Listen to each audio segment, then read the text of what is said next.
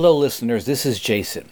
Rick, Lee, and I are currently in the lab recording new episodes for Season 7. In the meantime, enjoy this classic episode of Hotel Bar Sessions with Rick, Lee, Charles, and special guest Eddie Glaude on The Public Intellectual. Happy listening, and stay tuned for new episodes coming soon.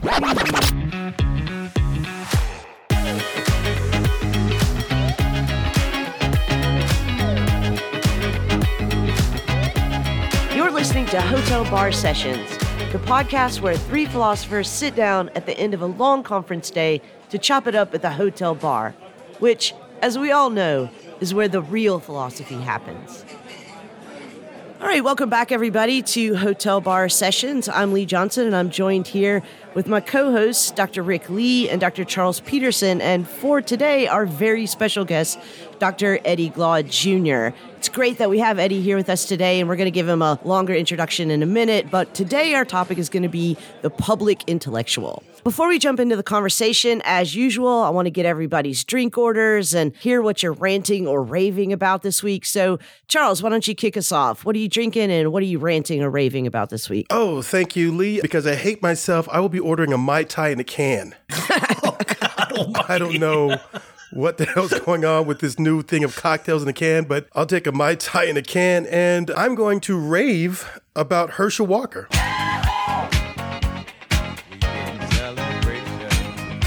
I'm raving that Herschel Walker is a great example of the importance of reproductive freedom. I see what you did there. Heisman Trophy winner Herschel Walker is proof positive that, damn it, we all need to be able to make decisions about when and where we procreate.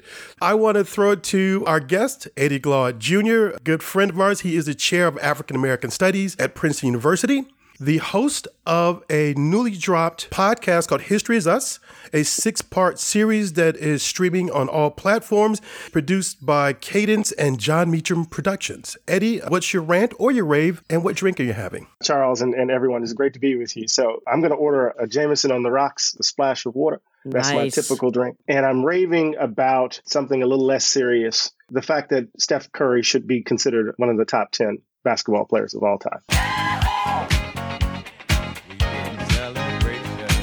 Oh, is there a debate for that? Who's debating that? Some people are debating it. Some people are debating it. Dumb people. Herschel Walker, probably. All right, Rick, what about you? What are you drinking and what are you ranting or raving about? Well, Noelle told me she just got in a shipment of Polish beers, and so I am drinking Miłosław. By the way, Fortuna Brewery, call us, or should I say, proszę zadzwonić do nas. And today I am ranting about the narrative that Mike Pence is a hero. Cosign. And I might as well just throw in Bill Barr and all the rest. Yeah, you stood up one day, but what about the rest of the 365 days each of those 4 years? I don't think the man's a hero. He finally did his job.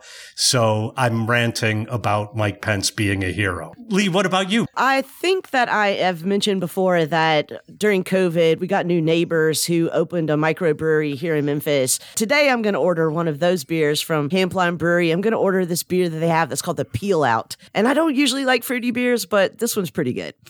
I am raving today about this new docuseries on Netflix that's called Web of Make-Believe: Death, Lies, and the Internet. It's a 6-part anthology, and it's dealing with a lot of crimes, really, that take place almost exclusively on the internet. And there's some really good material in there. I want to recommend, in particular, one of the episodes which deals with what they call sextortion. It's fascinating and actually horrifying to watch. So that's my rave for today.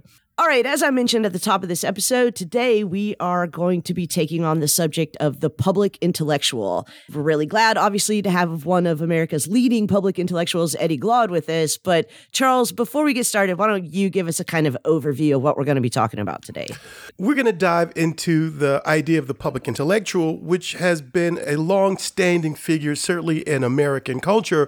But we find that, I would say, over the past 30 to 40 years has taken on even greater importance as we've seen more people of color and women begin to move into the mainstream academy, and the various issues, concerns, and I think the relevance of the public intellectual has only deepened. And I thought that would be a great discussion to have, to think about the history of the public intellectual and also ask the question, what is the future of the public intellectual in this new media and communications circumstance that we find ourselves in?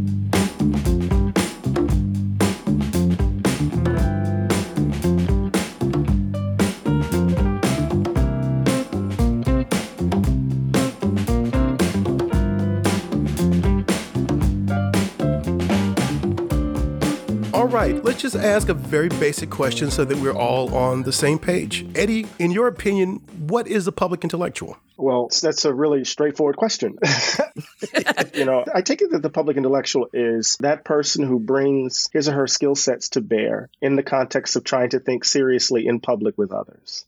And it seems to me that that's not about certain credentials necessarily, but it's about a certain kind of thoughtfulness that guides the deliberative work that is necessary for persons to engage in intelligent action.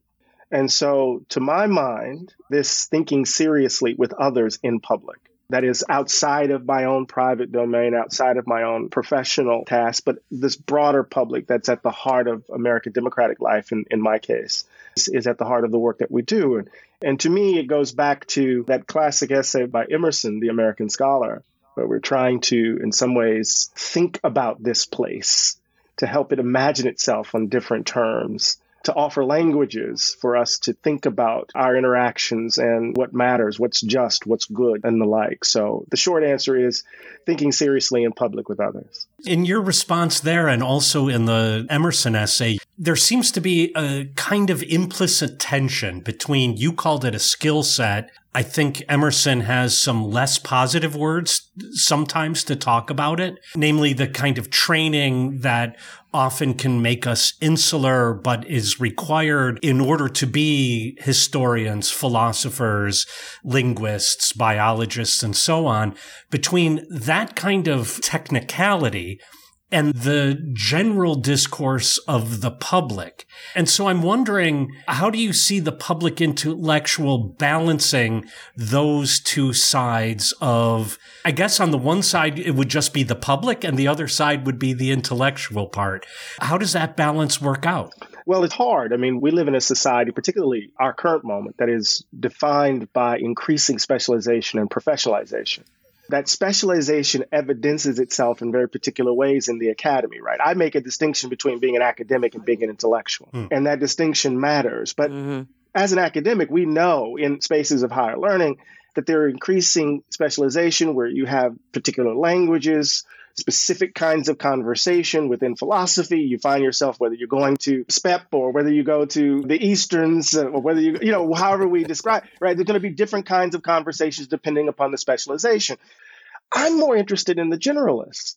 Edward Said has this wonderful chapter in the Reith Lectures on the representations of the intellectual, where he calls for us to be amateurs, where he's resisting specialization and professionalization. People who are thinking broadly, who are reading deeply, who are trying to step outside of these narrow internecine wars that define our special spaces where we argue and fight and write, and those narrow publics, and to think more broadly and generally, to speak to people who don't necessarily speak the language of Dewey or the particular concerns of African-American studies in the little niche that I'm in. So that's what I mean. So I think we have to battle against specialization and professionalization on the one hand, because it narrows the sphere of our concern, and reach for a kind of generalist positioning, but understand that we bring the specificity of our training to bear in our effort to be generalists, right? You don't lose your bibliography in that moment, as it were.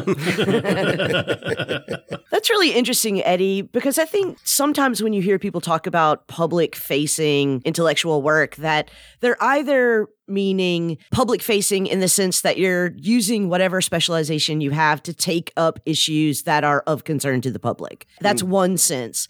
And then the other sense is what I think I heard really strongly in what you were just saying, which is more like speaking in the vernacular. I teach at a Lasallian university, and we have this principle of education in the vernacular. And I think that that's another way to think about public-facing intellectual work or being a public intellectual. Here's my concern, though, and I have this question for everyone here. What's the difference between a public intellectual and what is now called a thought leader? which I think is not a public intellectual. I want to hear what Thou had to say about this one. We can ask that same question. Eddie, what you were just calling a generalist, I think in a previous season, Charles had celebrated in a positive way what he called the dilettante. And I think these two come together in really interesting ways.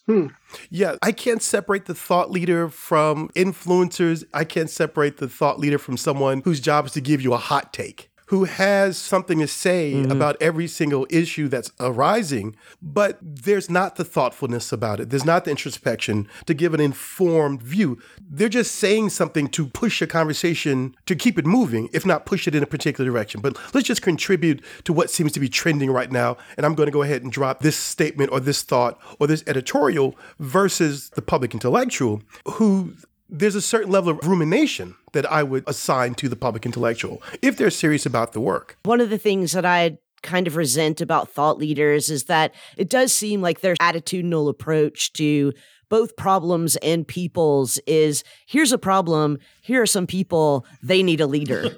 It's not a thinking with, and they're putting forward the idea of being a leader first, setting a trend, influencing whatever, and not actually engaging in the ways that Eddie just described, and you both have described, engaging in problems and engaging in communities and engaging in projects that are collective. You know, when I think about a thought leader, this is an old example, but my father used to have this book in the dashboard of his car. You remember this, 7 Habits of Highly Effective People, right? And I think that every book like that is a thought leader book. Sorry, looking at you, Steven Pinker, but you know what I'm saying? Like, no, and I think the emphasis is heavy on the leader part to the detriment of the thought part. The rumination, as Charles put it earlier, is something that seems to be lacking. And Eddie, what I heard you saying was that to be a public intellectual does not necessarily mean to say what the people want to hear. Right. And, you know, the noun matters, right? One is a leader, the other is an intellectual. What's the substantive difference between those two? What does it mean to be committed to not only the life of the mind, but to the free exchange of ideas with the understanding that you might be wrong, to try to expand horizons, not only of your interlocutor, but yourself? Sometimes the idea of a thought leader seems to me so marketized, so caught up in not only being an influencer, but also leading trends, as it were, you know, to give the influencer a different kind of inflection. And that doesn't seem to me the task of the public intellectual. What does it mean to think seriously in public with others? It means that there's an investment in the ethic of dialogue, of conversation, and what emerges out of that. I don't want to use that old language of growth, but you get the point. How conversation creates the conditions for us to be better people, more thoughtful people. And I don't think that's the impetus or motivation for thought leaders necessarily. What a public intellectual can represent in a very real way is a deep investment in a democratic sensibility and a democratic discourse versus this thought leader who seems to be completely invested in a certain type of commercialization. Sometimes, yeah. From my perspective, you can't quite have the democratic impulse with the commercializing instinct, right? Those are always going to be at loggerheads. And Charles, it may very well be the case that markets are describing people as thought leaders as opposed to those of us who actually take up being a public intellectual. And sometimes that comes with certain kinds of cost in our profession. What does it mean to be seen as someone who's thinking in public with others? For those of us in the academy, somehow now you're no longer as serious as you once were. So one is being labeled and the other is being embraced. I completely agree with you. And I think that if we're going to engage in the world in the way that you're describing, we can't pretend as if our engagement in the world is costless or that it's always necessarily consensus-based. And I think that thought leaders do both of those things. You mentioned, Eddie, the ways in which the academy may not necessarily be embracing or supportive of a public intellectual. Who can we talk about, who can we think about as those who have come before us in the tradition of being public intellectuals and their relationship to the academy for their time? I know for me, in terms of the work I do in Africana philosophy, a lot of people that I recognize and embrace as philosophers were in many cases, dilettantes, or they were interdisciplinarians. And they also, in many cases, had very challenging relationships to the academy. But I want to think about if those difficulties were different from the types of difficulties a public intellectual may have now. That's a really complex question for a variety of reasons, right? In my head, there are certain figures, right? I'm a student of Cornel West. He was my dissertation advisor, and I watched him become Cornel West. I like the way you phrase that. I knew him pre-Race Matters and post-Race Matters. He was doing public work all along prior to the publication of Race Matters, and then how that shifted and changed, not the nature of his career, but more importantly, how he was received, his reception. And so West is an example for me, as well as Edward Said, as well as Susan Sontag, all of whom are very thoughtful, who come out of a particular kind of intellectual tradition. Angela Davis is another figure in this regard. C. Wright Mills is another figure in this regard. Roll call. Right. So part of what we see is that there's a kind of political and moral concern that stretches the scope of their interest. And then there's a way in which they engage in a certain kind of scholarly work that is excellent and deep. When you read Culture and Imperialism by Edward Said, right, it's not just Orientalism, right? There's beginnings, there's an arc to his work, the way in which he's engaging Foucault. But because of this political and moral concern that drives the work, the arc of the work is different. And so that's one way to answer a part of the question. Right. The difference, however, is what happens to that work or those concerns in an increasingly professionalized and specialized space. What does it look like to do this work, whether one is a generalist like John Dewey in his own way who could do professional philosophy, but also is engaging in the kind of public intellectual work around education, who's doing certain kinds of work around race with regards to NAACP and the like, right? Not much, but he's trying. What does it mean to do that kind of work under neoliberal conditions, which is where we are at the academy, right? And when I say that the academy is overdetermined by neoliberal sensibilities, I mean that we are all selfish persons in pursuit of our own aims and ends, in competition and rivalry with one another. And we're rewarded as such. So the difference is the context. And sometimes you could be rewarded for it. Sometimes you could be punished for it. And now the reward can actually incentivize people not being serious, running towards a more public-facing kind of work, wanting to be rewarded for that public. They want now their blogs to be considered as part of their tenure files and the like, right? And we see universities and colleges competing for those public-facing persons, skewing faculty salaries as a result. And then at the same time that that's happening among a younger generation of scholars, there is this kind of demand for a level of seriousness that frowns upon it. So you get this kind of schism. And those of us who are caught in between have to figure out how to be serious in the midst of this, as well as public facing in the midst of it all. Hey, listeners, before we have too many drinks and it slips my mind, if you can't catch us at the Hotel Bar, you can catch us on Twitter at Hotel Bar Podcast. You can also follow our HBS hosts individually on Twitter to catch their all-fair thoughts. You can follow Charles at C_F Peterson. And Peterson is with an O, not an E. O, not an E.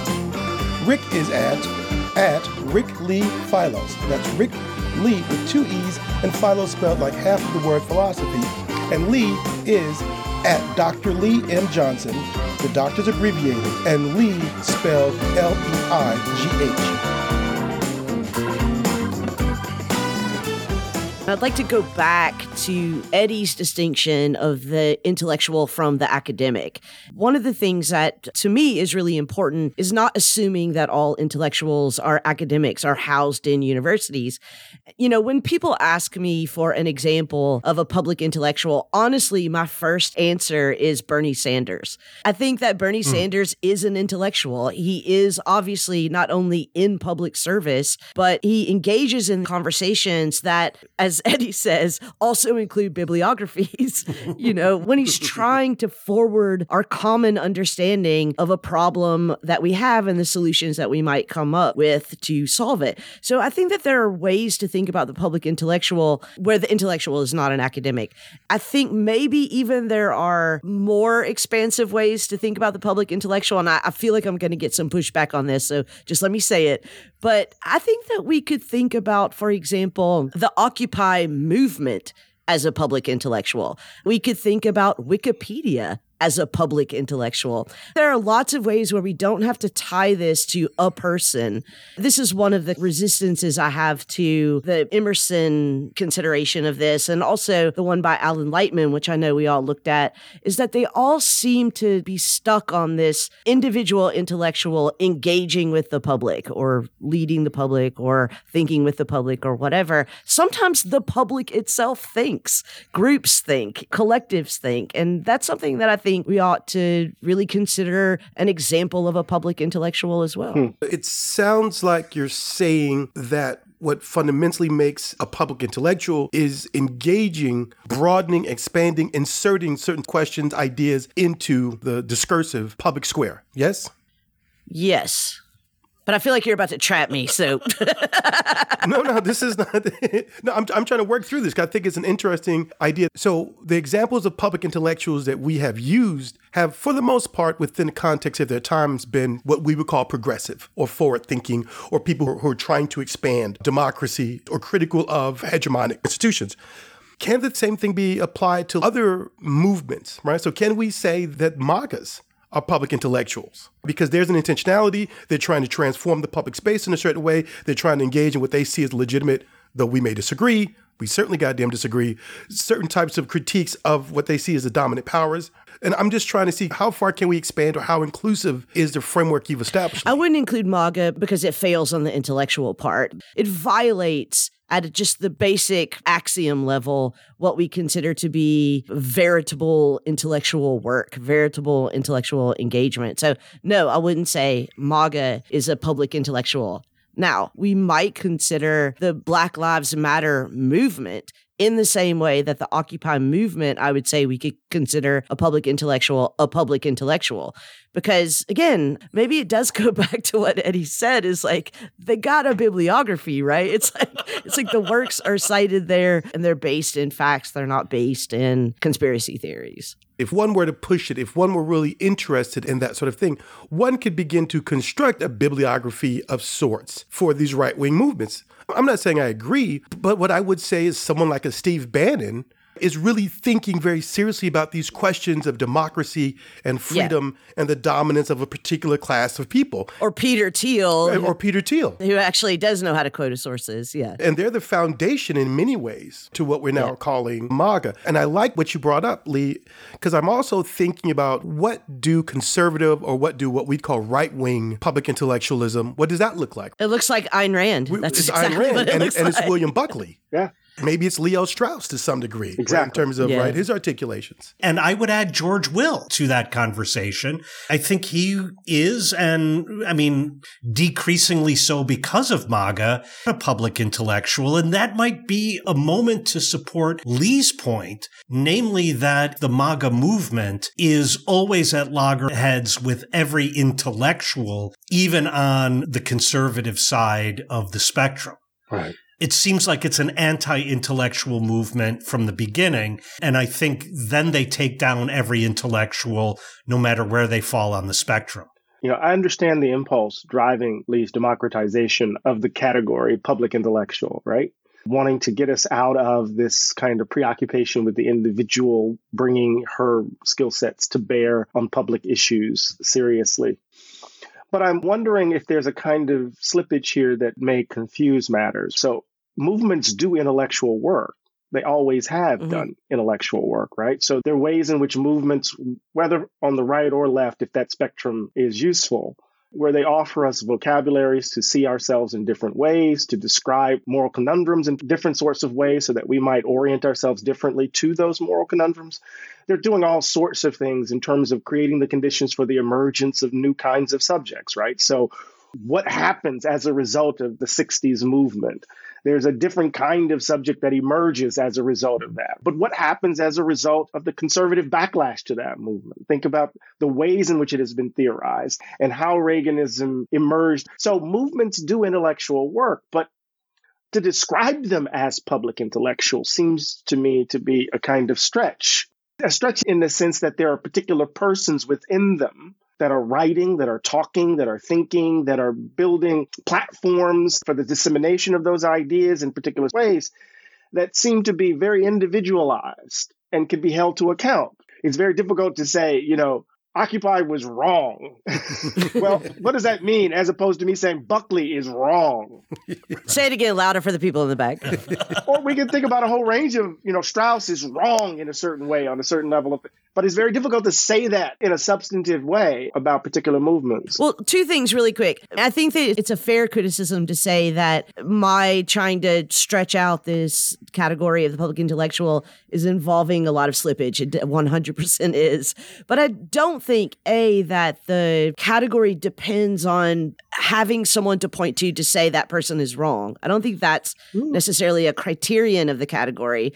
And B, maybe in this case, I do think Occupy is a very good example because unlike the 60s, Occupy was a movement that in the course of established itself as a collective subject. That was the whole point of Occupy. It was like, none of us are the leader, none of us are the speaker. All of these thoughts are decided by consensus, etc. So nobody can point to anything Occupy says and say that person is wrong. If it's wrong, then the whole collective is wrong. And in some ways, that's the power of the movement. But let me defend Eddie from a different angle here. What if we give up the individual and say, okay, that's wrong? I think the focus of Occupy on the 1% was wrong. I think the idea was wrong. Now, because as you, Lee, I think rightfully outlined, Occupy was from its beginning a collective. It never had an idea. The idea has then no home. It has no purchase. It has no defender in such a situation. And I think Eddie's earliest definition of the public intellectual had to do with this thinking about ideas with the public, ideating along with the public. And I don't think Occupy does that. I mean, okay, I don't want to go to the mat on this, but Occupy did have platform statements. All I'm trying to say in summary is that it might be useful for us when we're thinking about the public intellectual, and for exactly the reasons that Eddie was outlining, because we don't want to become too enamored with this great men of history, because it's almost always men. Mm-hmm. We don't want to become too enamored with this genius theory of the public intellectual. It's useful to think about the way that our traditional ideas of the public intellectual interact with actual phenomena that we see of the public thinking. Mm-hmm.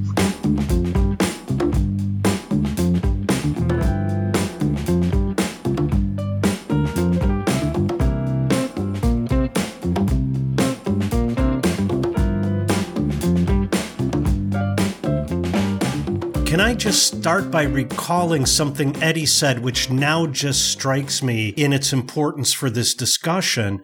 And that is that we've not really been focusing on the public.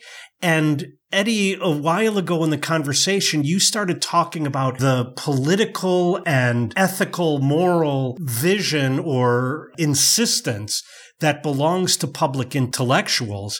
And I think the reason for that is because what makes a public is that the common is the issue. Always. Mm-hmm. And whenever the common is the issue, then we are necessarily talking ethics. We are necessarily talking politics. Right. And so I think that would be something that would hold all public intellectuals together. The reason for entering into public debate, the reasons for having this conversation with the larger society is to be concerned about where exactly the society is heading or where it needs to go or where it's been. At the heart of it all, the work of the public intellectual is centrally located in the question of the public, in the question of democracy, or if you're in an oppressive regime, the problem or the lack of democracy or the problem of autocracy, so forth and so on. Yeah, the good, the right, and the true.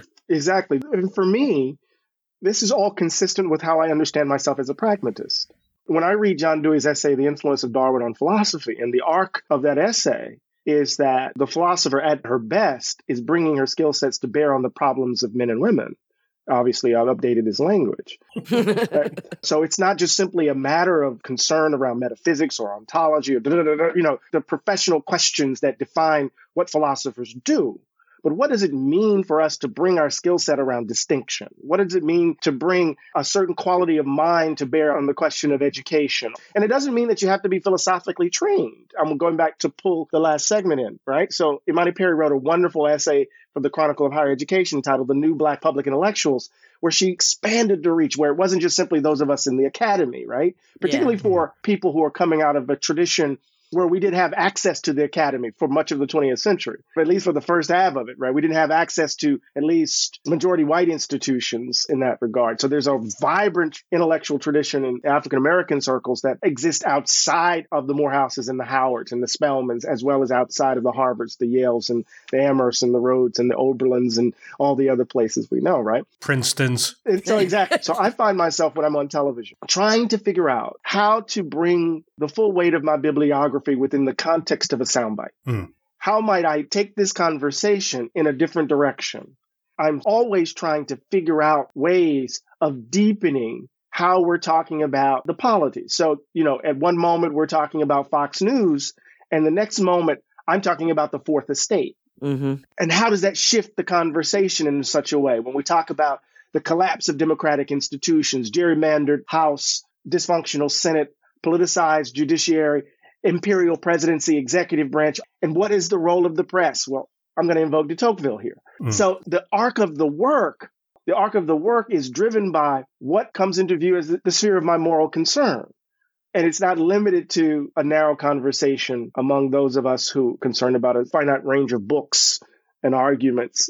So I'm not just going to have arguments at SPEP. I'm going to be trying to do something else. But also, you're not going to have arguments about who's in the leadership in the Democratic Party or the Republican Party. Right. So that's a SPEP of its own making, like that kind of horse race and insider politics, which I hear you saying that doesn't spark your moral curiosity. I actually get in trouble because I'm not interested in it in the public domain, right? So if I make the case that the ideology of Reaganism has revealed itself to be bankrupt, COVID exposed it for what it is.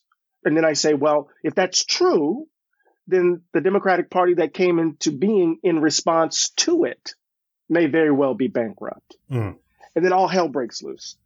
But it seems to follow. Yeah. Right. But it just wasn't wonky enough is the problem. Yeah.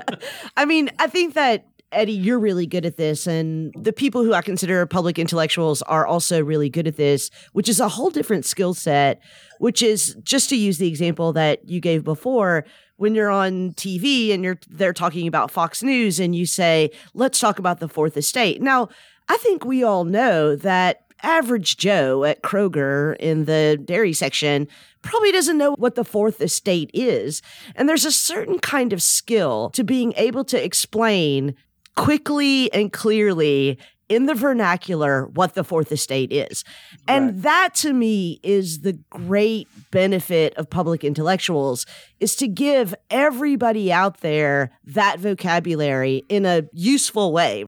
Take that bibliography, put it in the vernacular in the course of addressing a common problem. I remember when I was in graduate school, and a good close friend of mine, Howard Wynett, who co-authored with Michael Omi, Racial Formation in the United States, classic text in the sociology of race. And I had just come back from Britain. I was enamored with the Black cultural studies folk with Stuart Hall and Paul Gilroy. Yeah. And I remember Howie asking me this question: what's the politics of your writing? Because I was writing a certain kind of theory, posty toasty stuff. And he was like, what's the politics of your writing? What are you trying to do? Do you have a theory around the avant-garde prose? What are you doing? Part of what that questioning led me to ask myself, do I want my mother to be able to read what I write? Yeah. And my mother dropped out of school in the 9th grade. In saying that, it wasn't about dumbing down anything. It's about the value of a certain kind of clarity. Right. And so oftentimes what happens is that we speak in shorthands, or we speak in the languages of our particular profession, and we know that there's only a small group of folks who can actually trade in that language. But if we actually take Quine seriously and think that explication by elimination actually works sometimes, or you just take the word out and just explain what you mean, explain clearly what you mean, then you could use the shorthand. So it becomes a part of the pedagogical work that we do. But that has to be rooted in, I think, Lee and Rick and Charles, it's rooted in a different kind of interest. That I'm not just interested in my brand. I'm not just interested in performing. I'm actually doing work in these public spaces that reflect the skill set that I bring to bear. Otherwise, what the hell am I running my mouth for? But would you say that skill set, because it seems to me that skill set is a skill set of the intellectual and not necessarily of the academic. And in many cases, I think the training of the academic is absolutely not to develop that skill set. Yeah, no, we train to not do exactly what I just described. Exactly. Right. Yeah. We're not even trained to teach, despite the fact that the vast majority of us go into teaching. So I want to follow up on that in terms of thinking about who has been recognized, by the mainstream, whatever that means. But can we talk about the ways in which the entrance of marginalized voices and peoples, how that's begun to affect how we think about public intellectualism? And I like the idea, Eddie, of having a particular audience in mind when we do speak to the public. Like, who are we trying to communicate with? Right. So I want to talk about the ways in which the variegation of identities and perspectives and backgrounds, how that's influencing what we call the public intellectual. It has a tremendous impact. And of course, it has generated a certain kind of response.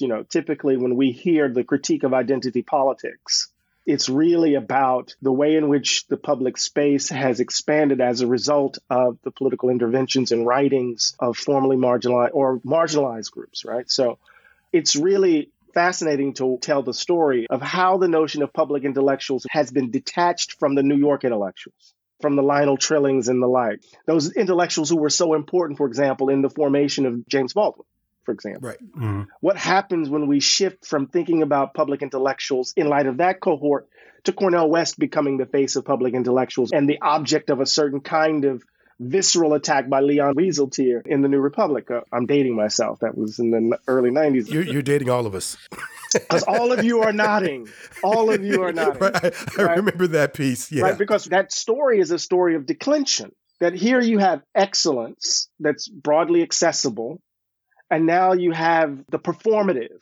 Right, this is Wieseltier's argument, a performative that doesn't bring any substance, a mile wide, an inch deep, that kind of nonsense, right? So on the one hand, we see an expansion, but on the other hand, we see claims around declension, claims around commercialization, claims that these folk are really just out for themselves. And that makes sense given the way in which the argument around marginalized groups is often received and the nature of the responses to those arguments. We're always thought to be speaking from some specific place to a very limited audience, as opposed to offering ideas that can speak to the nation broadly. That last statement you made, Eddie, reminds me, so you've recently just done work on Baldwin, and I know you have a deep appreciation of Baldwin, but he seems like a perfect example of the kind of thing you've been talking about, that even in his own lifetime, sure, he was speaking to the community from which he emerged, but also he was more widely read than that, and he was speaking to other people. To go back to an earlier episode of our podcast, the dude also had style.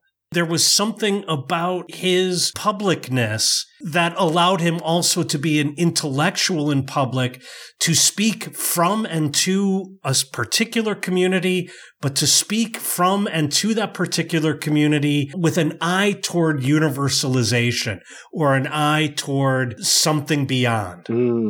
Can I push back a little bit on this embrace of the progress that we've made for a minute, though, because inverted commas. Yeah, right. Always. Big fat scare quotes around the progress that we've made. Yeah, because I do think that there still is a lot of work to be done in who we hear as a public intellectual. I'll just speak from my own perspective. I do think that it's still the case that in order for a woman to be recognized as a public intellectual, that they have to speak in a kind of masculine vernacular. And by the way, I am not equating masculine rhetoric with men or a feminine rhetoric with women. But it is the case that often when women speak, there's a very quick move to their being shrill or emotional or whatever. And so there's a imperative on the part of women to, as much as possible, to suppress anything that might be seen as feminine in the way that they present their ideas in public.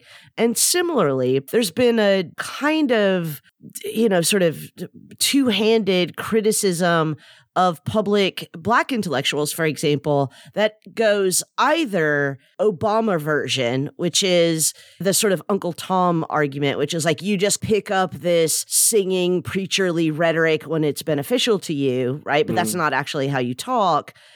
Or I don't know if you know this guy, Chris Smalls, the guy who organized the Amazon Union, who's extremely smart, but does not speak like a academic. And almost no one calls him a public intellectual. They call him an activist. They don't call him a public intellectual, although he certainly is. Obviously, all of us can recognize that there's a certain rhetoric that is still embedded in the idea of the public intellectual that is largely white and male and academic, not necessarily intellectual, but academic. Yeah, absolutely. I agree with everything you just said, right? I want to go back to when we made the distinction between thought leader and public intellectual. Thought leaders are often described as thought leaders. Public intellectuals are often self-described, even though we can be described as one. So Chris Smalls can think of himself as a public intellectual, and it doesn't matter if he's thought of as one, to my mind. I think of myself as a public intellectual. It describes my vocation. This is what I do. When I was publishing my first trade books, I remember saying to my editor at Crown, I was like, look, Jack, I got to go back to the academy. You're not going to empty this of intellectual content. Well, we can't engage in this citational practice. Fine, but they're going to have to be able to find the citation in the formulation. They're going to have to see what I'm doing. But I had to fight to be able to be in both worlds so that the books could travel and traffic in both worlds.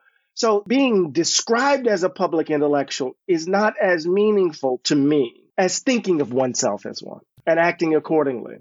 But being described as a thought leader matters it is what ultimately matters. Money, money, money, money. Exactly. Money. I like your falsetto, though. That was pretty nice. That is really interesting to me that you think that a public intellectual is a self-description. It never occurred to me before those words came out of your mouth to think, who names a public intellectual a public intellectual? Because it's drivenly by the arc of the work. What is the motivation of the work? And it seems to me, because when I write and I talk and I think, the sphere of concern is always to this broader publics. That's how I imagine what I do when I sit in my study. That's what I'm thinking about. And so whether someone describes me as such, I can give less than a damn. I love this because it makes public intellectual weirdly into a verb. It's something that you do. It's not something that you are. I'm a pragmatist after all. No, and Eddie, you used the term vocation earlier to describe it. One thing I do want to come back to is sort of what are the venues for the work for the public intellectual? Because Eddie, I got a bone to pick with you about people who want to count blogs for 10 years. So just prepare your bone to be picked in a moment. I'm waiting for it. I'm waiting for it. Hey, we couldn't hear you while you were shouting into your headphones. So if you have feedback or suggestions for future topics, or if you just want to pick a fight with one of our co-hosts, or in fact all of us, just visit us at www.hotelbarpodcast.com and click on the interactive page.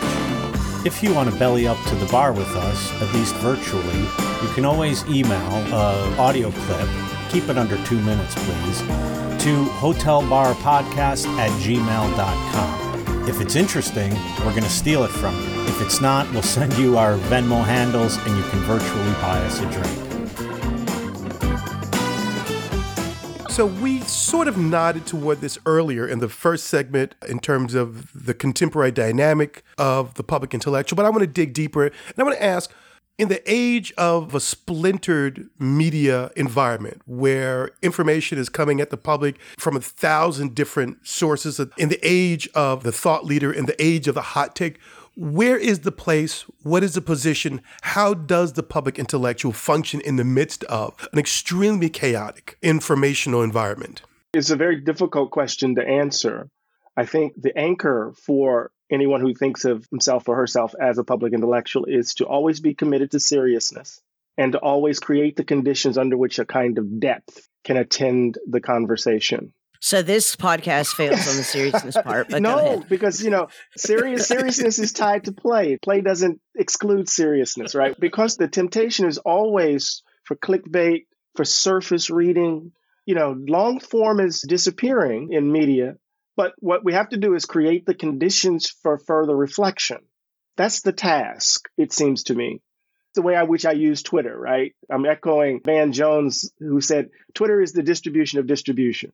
How do you use it to drive information to publics as opposed to a kind of micro reality show, which you tell everybody what the hell you're doing every single minute of the day? But how do you use your social platforms to create the conditions for a much more in-depth conversation? So in a moment that is quick, that is surface, that is brand centered, I think the way in which we inhabit that space is to be serious, even in play, and to be always concerned with adding depth to the places in which we inhabit. And so I work in print, I work television, and I also work in audio, right, and radio and the like. And in each segment, what I've done is I've created the conditions under which I can be fully myself. I can be thoughtful. I can bring up references folk don't know. They expect it from me. But it took a while for that to happen. I think this concept of depth that you bring up is something really important because I think in many ways as intellectuals, and particularly for us who are philosophers, as philosophers, we are in a certain way superficial, but we're superficial in that we're trying to bring what normally lies in the depths to the surface for reflection. Whereas I think what you refer to as the speed of Twitter and other contemporary media only bob on the surface, and there is nothing from the depth that is being reflected in that bobbing on the surface. Yeah. You can imagine Horkheimer and Adorno going, see, I told y'all. I want to hear Horkheimer say, I told y'all. Eddie just spoke my love language.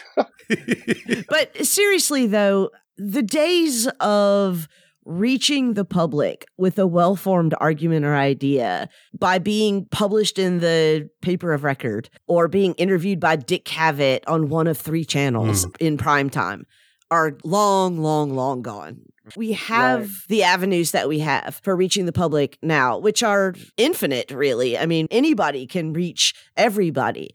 But the problem is that it does require gaming the system in many ways to get at least to the point where those ideas actually get taken up by the public platforms on which they are first introduced.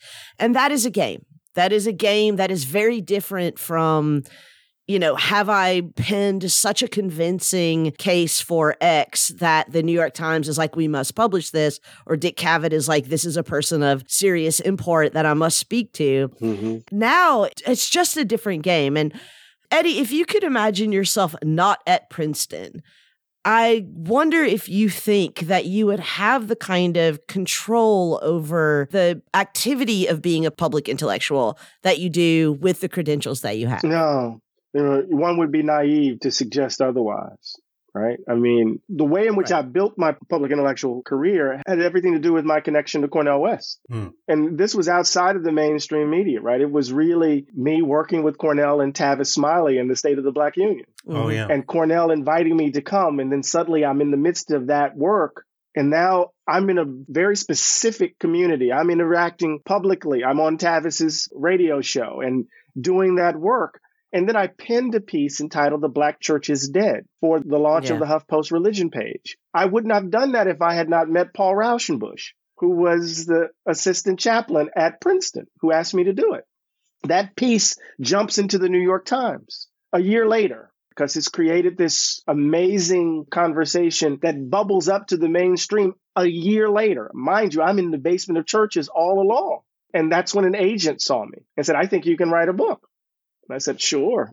Then I had to drop that agent and found another agent. And then I wrote Democracy in Black and things changed.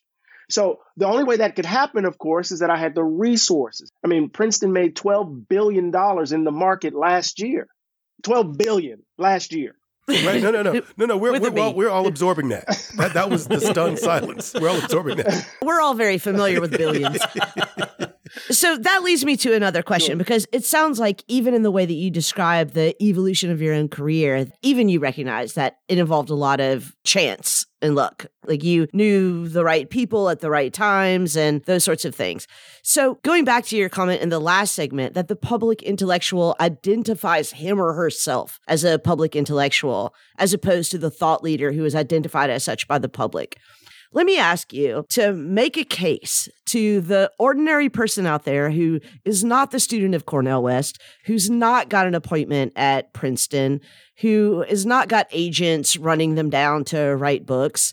Make the case for them to still commit themselves to the work of the public intellectual, even though the public may not call them the public intellectual. Whether all of that happened to me or not, what would motivate my work would still be the same. So my very first book, Exodus, Religion, Race, and Nation in Early 19th Century Black America, began with an argument between me and Cornell as a graduate student. Cornell was talking about Black nationalism, that Black nationalism never had an institutional presence. And I said in a typical brash manner, your church is a nationalist institution. And then he said, brother, that's a promiscuous understanding of nationalism, brother. That's a promiscuous understanding. And so I wrote the book. And the epilogue to the book contains the trajectory of everything I've written since. So no matter what has accrued to me over these years by being Cornell West's student and being in Princeton, at the heart of the work are a set of questions and concerns that has given the work life beyond its initial publication. And that has nothing to do, it might have something to do with Chicago publishing it, but it has nothing to do with all the connections. It has something to do with what's motivating the work in the first place. But let me put a little bit finer point on my question. So I said, make a case for the person out there who doesn't know Cornell West, who thinks of themselves as a public intellectual, to continue to engage in that work, even if other people don't recognize them as a public intellectual. Why do that instead of what they're going to be rewarded for in their job, which is having entirely esoteric conversations in academic journals that only 15 people read with their colleagues? Why do what you're doing and not publish or perish game? So, it's like, I know this music isn't going to make me any money, so I'm not going to play it, even though it's coming from everything in me. That's bullshit. Preach. Right? So you're going to just respond to the market forces? No. I think part of the dangerous allure of neoliberalism is for us to lose sight of our passions, of what makes us tick, in pursuit of what is seen as valuable. I love that answer. Right? I wouldn't give up music because of what would pay me. So I would say to the young scholar who's out there grinding, if this is at the heart of how you understand your work, keep doing it. Otherwise, the academic world is going to grind you to dust and you're going to be miserable. And then you're going to start doing some damage to some younger folks who are coming up behind you. Scene. No, I'm just kidding. No, you're right. That's it. We just got a word. No, but I was going to say, it seems to me that you can't make that argument to people. They have to make the argument to themselves. Either I'm true to myself or I'm not. And I think that same thing gets posed to the scholar today who maybe only have 20 followers on Twitter and maybe an assistant professor at some small community college in northeastern Idaho or whatever. Either you be true to yourself or you don't do anything, because anything else is going to be a miserable existence for you. There's a lot else you can do besides publish in peer-reviewed academic journals that very few people read. We have all of these new media. I mean, we're doing this podcast. It's about philosophy. We put it out once a week, and sometimes it's better and worse, but it's pretty solid content every week. You can blog, you can write op-eds for so many outlets now that are actually very serious outlets. Look, most of us who get PhDs are going to be in academic institutions and can't say, I recorded 4 podcasts this month, so please, sir, give me tenure, please. But you should be able to say that. You should. Yes, you should. You should. But we don't live in the redeemed world. And so I think we would be remiss to not point out the measure of being a public intellectual is a completely other measure than what the institution of academia does in order to give you tenure, promotion, and so on. Right. Hopefully, people like Eddie and Yuli are going out there pushing the envelope in terms of what might count in people's tenure dossiers. I think that we're pushing on opposite ends of that envelope. No. I want to say something. I want to say this, though. This is really something really important for me to say. I've had an extraordinary career that was not public facing initially, even though the arc of the work has always been that. I've been the president of the American Academy of Religion, chair of a religion department, chair of African American Studies, built a department at Princeton. I've published scholarly work. I'm 53 years old, and it was at the age of basically 50 or 49 that all of this stuff happened to me. When I published my first trade book, they were like, I want to introduce you to a broader audience, because they knew I already had an academic career. The difference is that some people want to jump to where I am at the beginning. Remember, I said we have to bring our bibliography to bear on the problems confronting men and women. If you haven't done the work, if you're not engaged in a kind of consistent reading practice, if excellence is not defining how you understand yourself as an intellectual and you want to be public facing, now we have to ask a different sort of question. What are you trying to do? And for what ends? And for whom? That's point one. Point two is that we exist in a particular environment where there's measures of excellence and measures of failure. We know that the first book stuff has to change because the academic publishing industry is collapsing. And we know that they're not publishing first manuscripts like they used to. So the idea of a 1-2 book minimum for tenure makes no damn sense given the pressures of the market. But what happens to the notion of peer review, peer assessment, of driving conversations that define what we do if a blog stands in for scholarly work? I just don't see that as a measure of the kind of depth that we're calling for. This is where I agree with you, Lee, I think. The nature of tenure assessment must change because the nature of the environment of publishing has fundamentally changed. Yes. You're exactly right. We 100% agree on that. We may have slightly different understandings of the ways in which those measures need to change. It is the case that right now, we know that there are problems with publishing. Mm-hmm. We know that there are problems with peer review. Yep. And the relationship between peer review, publishing, and tenure. There are deep, well-documented problems. Just you have to trust me that I have a bibliography. I'll put it in the episode notes for this podcast. I'm not going to elaborate it here. Absolutely. Okay. But two things that we have to think about as we're thinking about how these measures are going to be changed. One, how important is it for colleges and universities to encourage their faculty to be public-facing academics, to be public intellectuals? And if they're interested in that at all, they're going to have to incentivize it. And the best incentive is tenure. So that's one thing. The second thing is universities and colleges are going to have to start looking at how they measure evidence of scholarship in dramatically different ways. Sure. So I told Eddie that I had a bone to pick with him about blogs. And so I'm just going to use blogs because he just used it as an example. But of course, I don't mean that if I have a personal blog that has 4 readers, 2 of whom are my friends, and I publish something on there that I should be able to turn in one of those blog posts as a part of my tenure file. But there are people out there, younger people and older people, who have blogs that have millions of readers and who can demonstrate in the comments to their blog, in the way that those blogs are cited elsewhere, that their readers are peers. And I think they should be able to submit some of those essays in their tenure file. And if their colleagues can't read those and make peer-reviewed judgments about them, or can't send them out to people who are experts in the field and say, is this good scholarship or not, knowing that, 100,000 more people have read this essay than will ever read anything that's published in an academic journal, I think that that's something that we really have to think about. Now, that is not most blogs, but I do think that there are exceptions, and these are things that we need to think about. I think, Lee, you're also pointing, perhaps unwittingly, to an old standard that used to be there. I'm sure there were people at Harvard or Princeton or Yale that the white dude wrote one essay and then all of his colleagues were like, no, but this is the seminal essay on the word periphrasis in Aristotle's philosophy. What I'm saying is you're pointing out that there was an old boys club that afforded a certain flexibility that really matters when it comes to the issue of being a public intellectual. Especially given the fact that we have to be realistic about the job market today. There are a lot of people who are teaching 4 4s, 5 5s that have no research leave, that have no research funding. there's just material conditions that we have to consider in the way that we're rethinking how these things count. And I don't want to make Eddie Glaude more of an old fogey than he already made himself sound like by saying this, because I think that you're sympathetic to this as well.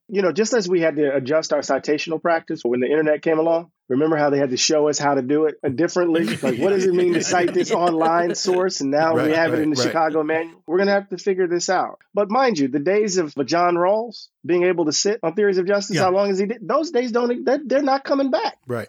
No, you're not going to have that kind of time. John Rawls would not have gotten tenure. No. He wouldn't have a job if he was in our academy today. And we're not going to comment on whether or not we'd be better off because of that. But go ahead. Right, because that was on the tip of my tongue. That was on the tip of my tongue.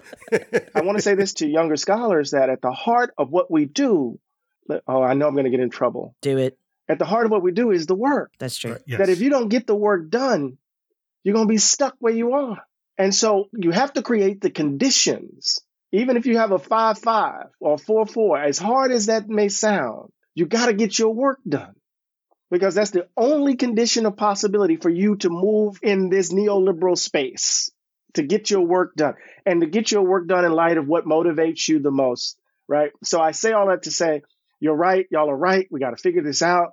In the interim, get your work done. But people like you and me and Rick and Charles who do have tenure, we got to change what counts as work. I concede that to a certain extent.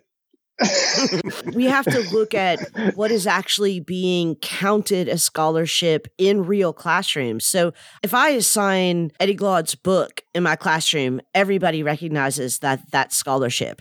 If I assign 6 episodes of his new podcast, History Is Us, which I will do, that should also count as scholarship for his tenure that he got 100 years ago or whenever it was that he got it. But that should also count as scholarship.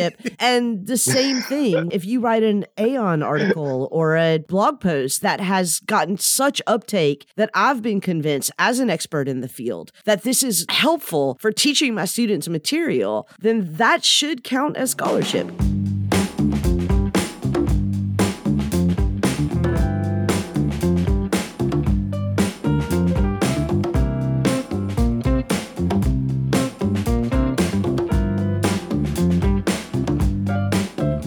Everything that I expected and anticipated has been realized. This is the revealed conversation. Before we go, I want to throw it back to our guest, Dr. Eddie Glaude, and ask Eddie any final thoughts, any takeaways from this for us. First of all, it's been just a delight. I'm not going to drink a Mai Tai in a can ever. I'm going to try this Polish beer. And the fruity beer, I'm not sure yet. But this has been wonderful. And the only thing I say by way of closing is that, the moral and ethical concern that drives your work is at the heart of your self-description. And so I describe myself as a public intellectual because I'm deeply concerned about the well-being of people with whom I live.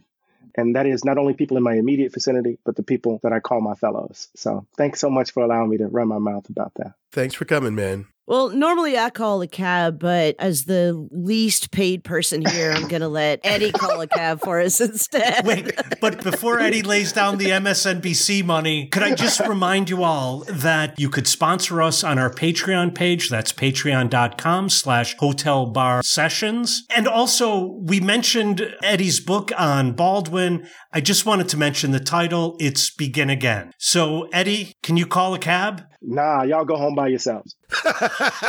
Y'all go home by yourselves. Me and Eddie are going over to the public square to be public intellectuals. No, I got you. I got everybody. I got you. I'm calling the cab now. All right. Catch you guys next time. Take care, Good man. night, y'all.